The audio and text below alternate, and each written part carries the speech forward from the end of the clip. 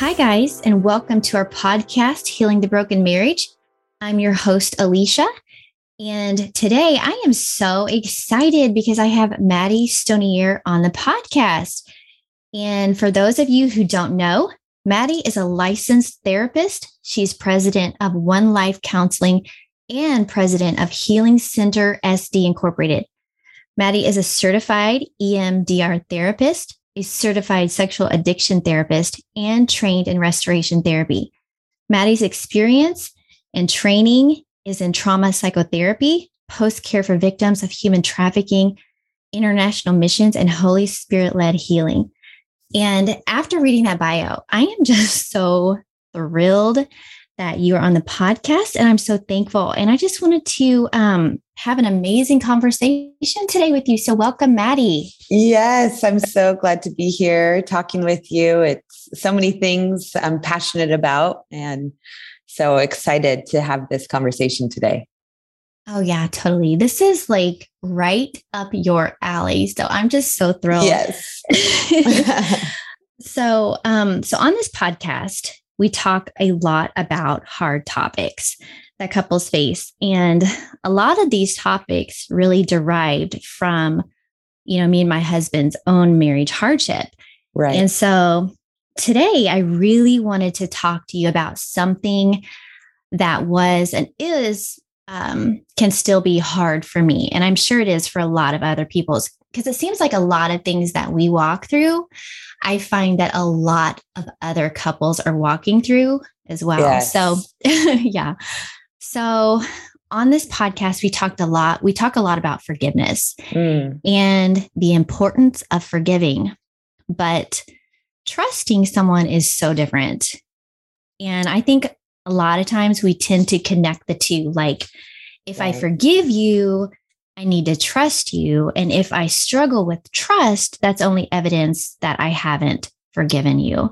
Right. So I was just wondering, could you talk about the difference between forgiveness and trust? Yes, definitely. So forgiveness, when you think of forgiveness, it's really for us to be released of that burden, of that grudge, of that pain.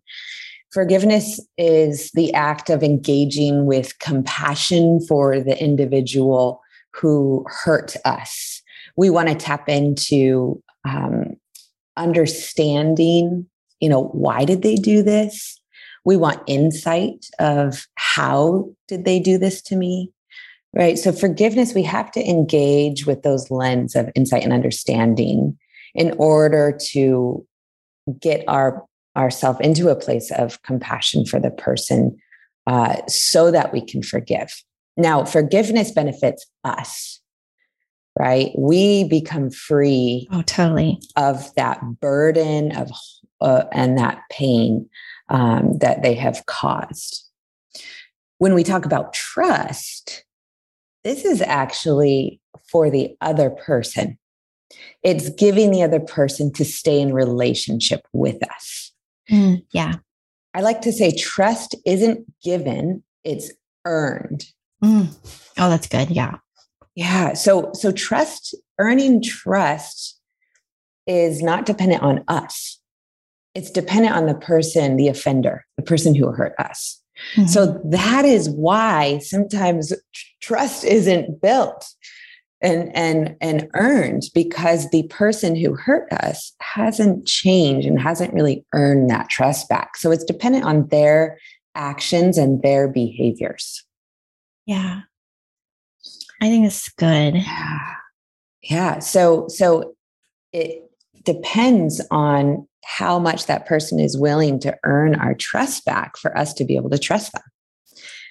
And acknowledging there's been a massive violation in the hurt, something they've done has hurt us. I like to imagine, so your partner, your husband, your wife, imagine them, when they betray us, when there's some kind of violation in a marriage, it's as violent as if they stabbed us, right? As if Oh, they wow. had a knife and they stabbed us, and we are now on the ground bleeding out because of this violation, this hurt. Yeah. So they've offended, they've hurt us in some way. Now, forgiveness is saying, I'm tapping into insight and understanding, trying to understand how you could do this to me because of your own wounds, because of your own hurt and trauma, maybe. So I'm trying to tap into understanding and insight so that I can gauge in some compassion in order to forgive them of stabbing me. So that's forgiveness in that imagery. Trust is saying, you know what? I'm going to allow you to earn my trust back. So I'm going to give you this knife that you stabbed me with. And I'm going to trust you're not going to stab me again. Oh, wow. Wow. Wow. Yeah. I'm staying in relationship with you and you still have a knife in your hand and I'm still bleeding. And I have to trust that you're not going to stab me again. Now, you just stabbed me. So I'm not just going to give you this knife and trust that you're not going to stab me again. You just broke that. Yes. So what do I have to do in order to respond to this violation and this hurt to keep myself safe while you're earning my trust back? So I'm not going to, my proximity to you, I'm not going to stay close to you because you have a knife in your hand and you just stabbed me. So I know you can do that again pretty easily and it was a blind side. So I didn't know you were going to do that. So I don't know how safe I am. I'm really not safe being in close proximity to you. And so I'm going to take, 10 steps back so that if you swung, to stab me again, you're actually going to miss. It's going to be harder for you to stab me. Oh my gosh. Makes sense. Oh my gosh.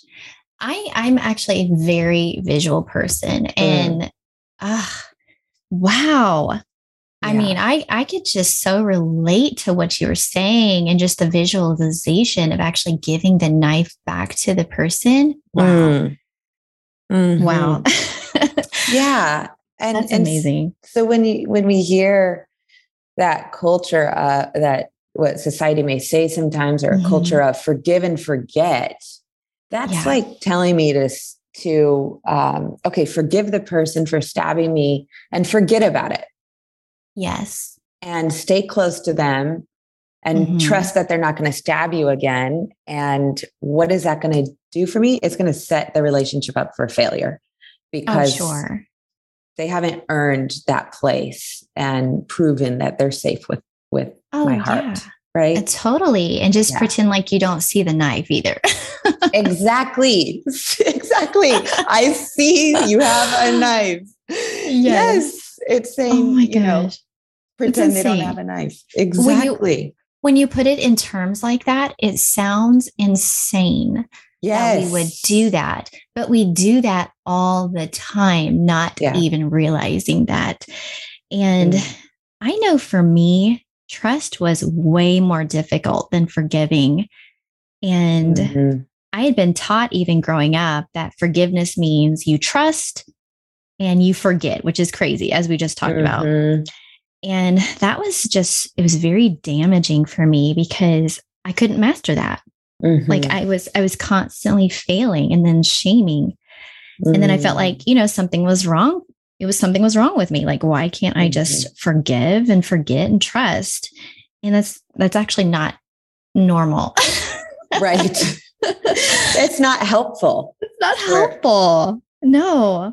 And so thankfully, I now know that I had confused the two to be the same. And I think just coming to that realization was so freeing for me.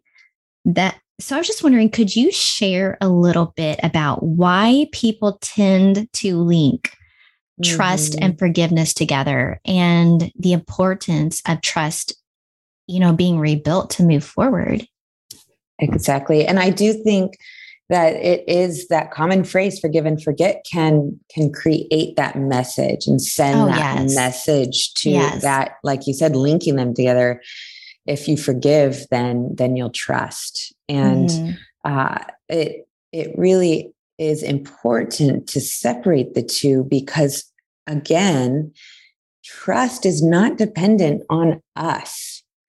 It's dependent on the person changing their behavior. And so when I hear you say in your story, oh my gosh, I'm a failure at, trusting this, my spouse. Well, there's probably a reason why your gut said, don't Mm-hmm. trust, because you were Yes. sensing maybe there's a lack of change. Maybe Mm-hmm. it's a really slow change. And Right. so my trust is actually in line with where the change from my partner is. Mm-hmm. And so if I have a low trust still, it probably matches the low change of earning that trust back.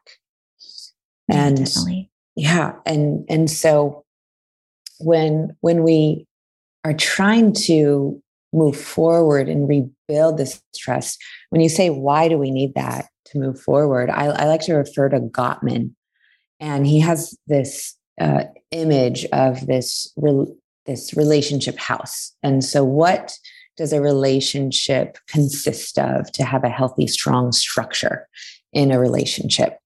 And the two pillars of a healthy relationship is trust and commitment. That's the foundation. That's the pillars, the two pillars of a healthy, sound relationship. Mm-hmm. And so when you say, why is trust so important to move forward? Because it's the pillars and the foundation of a relationship. Yeah. Oh my gosh. Absolutely. Absolutely. Yeah. So when trust is broken or a fracture, in the commitment, in those two pillars, there's nothing that the relationship can stand on without those two. Mm. And when we talk about something as betrayal trauma, right, that breaks trust and commitment. Oh, wow. Yeah. So it completely shatters the infrastructure of the relationship and levels the house down and so when moving forward, that's the first step, is building that new foundation. Now, the great thing is when we rebuild a house and rebuild the infrastructure of a relationship, sometimes that leveling is a blessing in disguise. Sometimes that leveling gives us the opportunity to rebuild this infrastructure, this relationship, with intentionality, with effective tools, with trust, with safety that the other infrastructure never could achieve. Right. So sometimes when a relationship gets leveled by broken trust and commitment, that rebuilding process, the couple has the opportunity to rebuild their relationship into an extremely healthy relationship that maybe other relationships wouldn't build because they didn't have the trauma or the need to rebuild. And so it requires a lot of intention, a lot of focus and energy to rebuild, but it can create some of the most beautiful relationships and marriages. Oh, yeah. Yeah. What you're talking about, I was just thinking, because, for me and my husband, we had the trust and commitment pillars, completely blasted. And so our foundation was shattered. Yeah. But like you were saying, in rebuilding our marriage and rebuilding the trust and rebuilding the commitment has been very intentional. And I feel like beforehand, we didn't put that into it. Yes. And so we've been able to reverse it. And it's crazy because our marriage now is stronger. And you know what I mean? It's like before all of the infidelity, before all of the betrayals and the traumas, the foundation still wasn't good. Exactly. Or maybe not as good as it could be. Maybe it was just average, right? But you can't have your pillars broken down and just move forward with an average connection. It requires that deep work in both parties, in both partners. Oh gosh, that's so good. So moving forward, we had to have that trust rebuilt. The two things we need is love and safety. Yeah. So love is, am I accepted? Right? Love is, am I wanted here? And safety is, can I trust? Is it safe? Is this person trustworthy? So the love and safety are necessary moving forward in rebuilding. We have to have those two realities to have intimacy and vulnerability. Yeah. And so when you describe rebuilding your relationship with intentionality and a deep work, what we're rebuilding here is the ability to be vulnerable with each other at a deep level where I accept you. I accept who you are. I love who you are, no matter what you tell me. And intimacy of letting each other see in to those places in our hearts where we have shame. Yeah. Right. And so this intimacy and vulnerability is what's created usually once a relationship chooses to rebuild, that through the intimacy and vulnerability, that love and safety begins to be fostered, where trust begins to be rebuilt, that commitment begins to rebuild. Now, one caveat here is when there's betrayal trauma, right? We do not want to jump into vulnerability and intimacy too soon. Right. Yeah. Exactly. Yes. Because they haven't proven to be safe yet. Yes. So we want to monitor the level of vulnerability so that that's the proximity to the partner with the knife. We want to monitor that so we're not vulnerable to getting stabbed again and getting re-wounded, which is not good for either partners or for the relationship. So we want to ensure, and we'll talk a little bit more in a few minutes of what that practically looks like of, when is it safe to get close? When is it safe to be vulnerable? How do I navigate that? And it's definitely a hard process to navigate, but it's doable. It's doable. Yeah. And I can attest to that. It is not an easy process, but it is doable. It's doable, but it takes a lot of intentionality, a lot, and commitment on both parts. It can't be, just one person is, 100%, committed to rebuilding and the other person's 75. Exactly. It has to be an equal effort on both parts. Exactly. So, I love this conversation so much. Yes. This is like my alley. And we both come from medical fields, and I'm always so fascinated about what emotions, what betrayals, what trauma, what all of that does to our physical body, So I was wondering, since you're a licensed therapist, can you talk about what happens to your brain and even your physical body when trust is broken? Yeah. So like I mentioned, when trust is broken, our safety is violated. So that sends a message, I am not safe.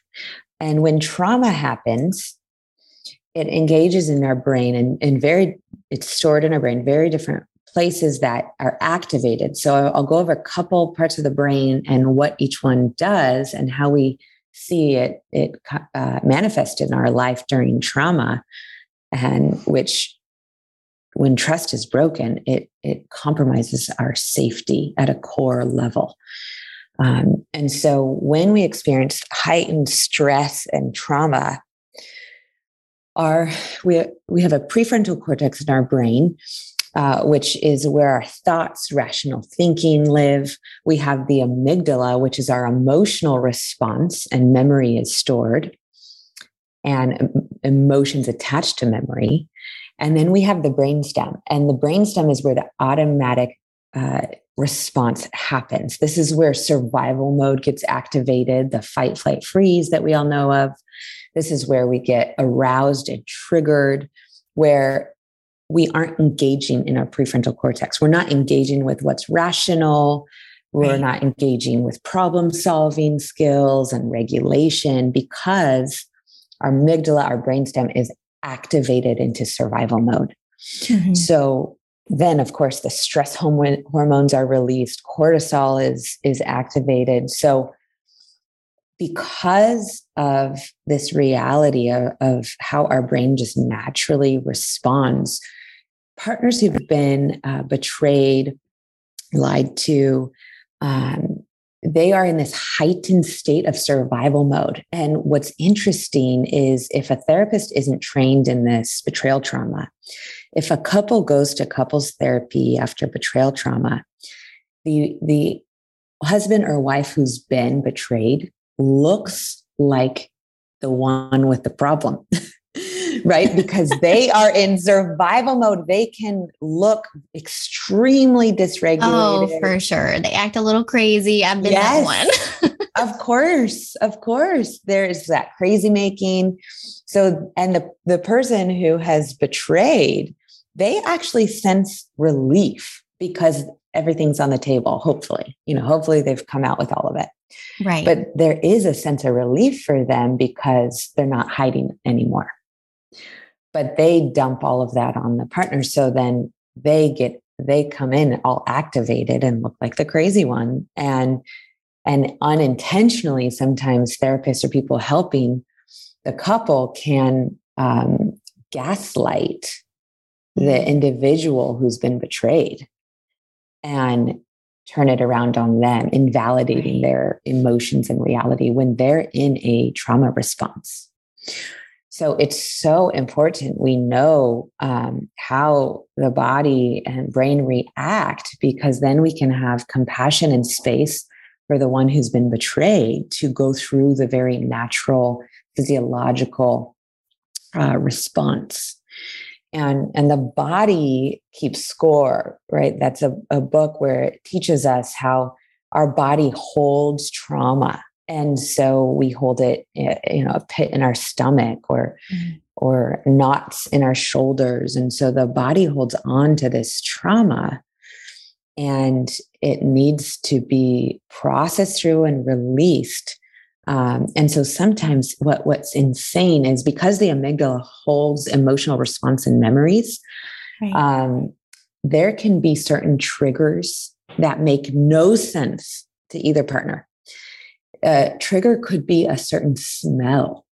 It can be a certain location. It could be the beach, or it could be in the car, depending on the trauma and the violations that have happened. Yeah. The triggers can come when you least expect it, because there's certain memories that hold those sensations, those smells, those belief systems. Oh, yeah. Right. I found for me that even certain professions were triggering for me. Yes. And it was crazy because I would categorize all, say, I don't know, hairdressers. Yes. They were all this type of person. Right. Or, so yeah, I can totally relate with what you're saying. Because there's a memory, there's a belief system, there's an image that holds that trauma. I'm not safe. So it triggers that safety issue, that I'm not safe. And so when going back to the image with the knife, it's like he has a knife in his hand and I'm not safe. And so our body responds to try to protect ourselves and go into survival mode, which is helpful. Yeah. It's helpful. Yes. Our body, Yes. our brain is trying to keep us safe and protect us from getting injured again. So we need to respect that natural process our body and brain go through. Mm. I love that, because that was something that for me, I didn't realize that my body is actually trying to help me. Yes. And yes. it would feel, sometimes I think when those trigger responses come up, it can feel like it's not helpful. Yes. Yes. And I mean, if you're like 15 years restored, it might not be helpful at that point, especially if your partner is, you've forgiven them, and you've walked out of that season and there's been healing. Mm-hmm. So at that point, it might not be helpful any further, but that was a part for me that I really had to go back into therapy with, was dealing with the triggers, because, I would have people tell me like, well, why can't you just get over it? And then, realizing the neurology of it and the physiology of it, I was like, I literally couldn't just get over it. Exactly. And one of the greatest ways someone can earn your trust back is creating space for your triggers without getting defensive. Oh, yes. So even 10 years down the road, if someone, gets triggered, the individual who was trying to earn the trust back, if they create that space for the trigger and show compassion, attunement, connection with the individual who's being triggered, that immediately can create a sense of safety and trust and love, right? Oh, yes. I can totally relate to that, because if I'm having, we've been 8.5 years restored, and I still trigger here and there over different things. And my husband's response to the trigger makes a huge difference in that moment. It really does. So I can attest to what you're saying. Yes. And that's what continues to rebuild the trust. Yeah. And to keep the trust. Yes. I know. So I think for me, forgiveness and trust has looked many ways. And I know for some people that I have been able to walk forward in restoration of the relationship, while with others, forgiveness has been from a distance with boundaries put in place. And I know that, especially like for me growing up, there was the saying that you forgive, you forget, you need to be like Jesus. Right. And I agree, but there was never if someone is not safe, or maybe they don't even acknowledge what they did to you was wrong, it was still the same principle. You forgive and you forget and you re-embrace. So I just wanted to know, can you talk about how does someone know when restoring trust with another person is unsafe? And what would be some red flags or maybe like boundaries that they should put in place? Yes. Okay. So when someone is unsafe, just like you mentioned, there's not responsibility. They're not taking ownership for what they've done. There's a lack of consistency. There's no predictability. And often that looks like maybe they make a promise, but they don't follow through. No follow through with what they say. I'm going to make this work. I'm going to invest in our relationship, but they don't ever call a therapist and make an appointment, or they don't go to their recovery group. So no follow through is definitely a red flag that we want to wait and see. We want to watch their actions, not listen to their words. So when we see them rationalizing their behaviors or making excuses of why they're not in therapy yet, that's a red flag. When we see shame spiraling, when the individual has that broken sense of self and really shattered sense of self, I call that shame spiral. And it's like, I'm a horrible person. How could you ever, Okay. trust me or love me again? And it becomes this internal focus and shame that they go into when you say, hey, can you hold my hand next time we go into a party? Oh, I'm terrible. I'm never going to get it right. I'm just always going to disappoint you. That's a shame spiral. That's a red flag. That means they haven't done a lot of that core work on themselves and their self-esteem. And that goes into that victim mentality when they're in that victim place. Anytime that there's gaslighting, when they make it, invalidate your reality, and well, you shouldn't have a trigger because I've said sorry and that's the past. Stop bringing up the past. That's gaslighting. Yeah, that's minimizing your trauma, like you said, that your brain, your body is holding. And so those are some pretty big red flags. And what's great about those red flags, it's all behaviors and something you can see with your eyes. Because when we're trying to find red flags, it's like, how do I know if I can trust them if they're being honest? Well, we can't know if they're being honest or if they're lying or not. We have to look at their actions and behaviors to navigate the trust process. Wow. I know. I think I've heard this statement, and I remember when I would hear this, it just felt so unhelpful for me. If somebody says, like, this has been something that has been echoed in different therapy groups that we've been in. Well, if you forgive, you don't bring it up again.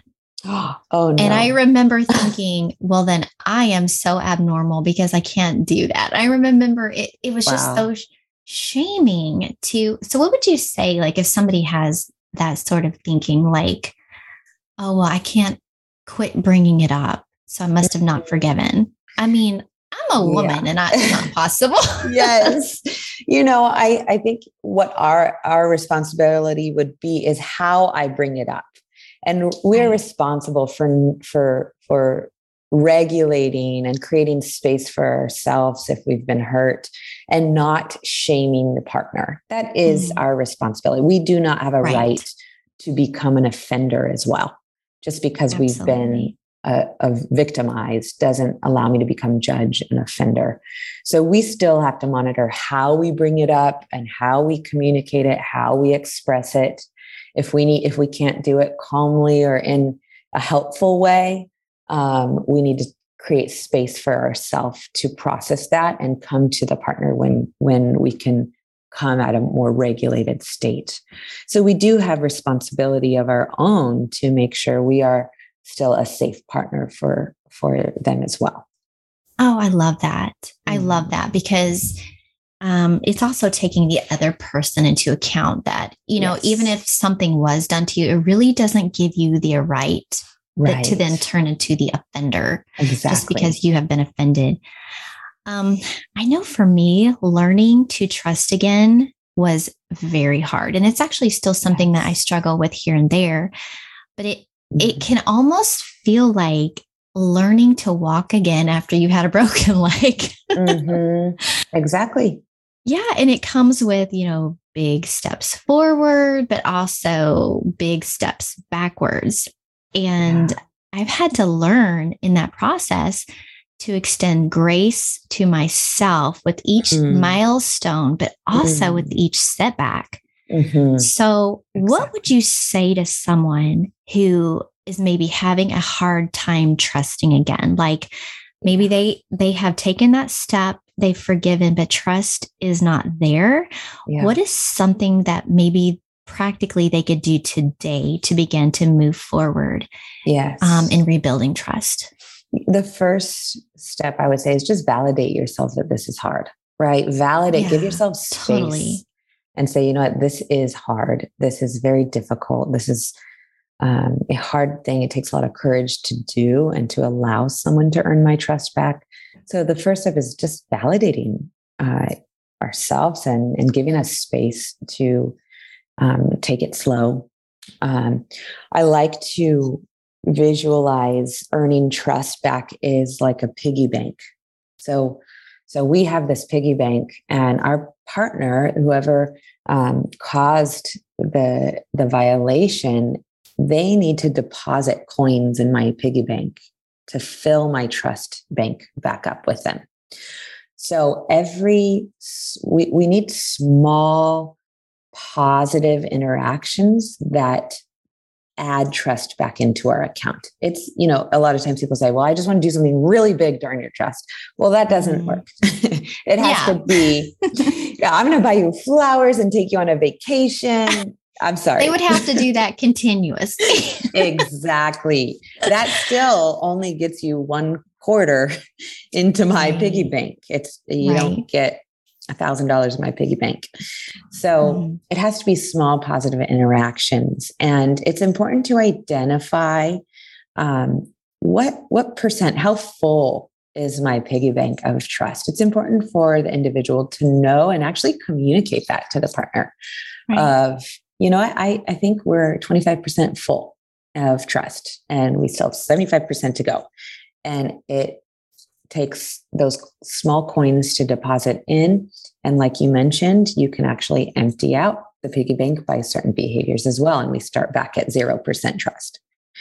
So, hopefully it's not down all the way to zero. Hopefully it's, low at 25%. Right. But in order to move forward, one thing someone can do today is we have to give small opportunities to see the change in your husband or wife.